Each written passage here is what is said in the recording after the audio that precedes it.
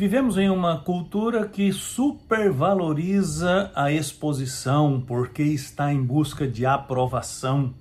A nossa sociedade está interessada em causar boas impressões porque as pessoas em geral querem ser aceitas e por isso querem mostrar que são pessoas especiais.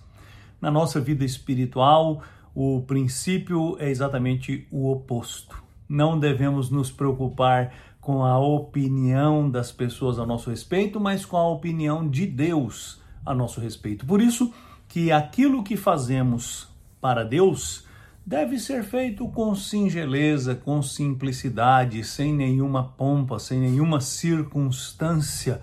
Devemos desejar viver de tal maneira que agrade a Deus, mesmo que isso desagrade aos homens. Por isso, no Sermão do Monte, Jesus falou sobre a maneira, por exemplo, como devemos orar ou como devemos ajudar as pessoas carentes através das nossas esmolas.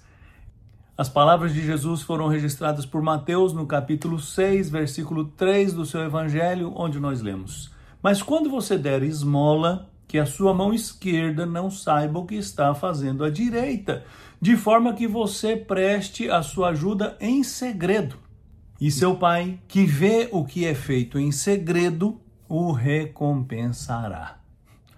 Eis aí uma maneira que deve regular todas as nossas ações.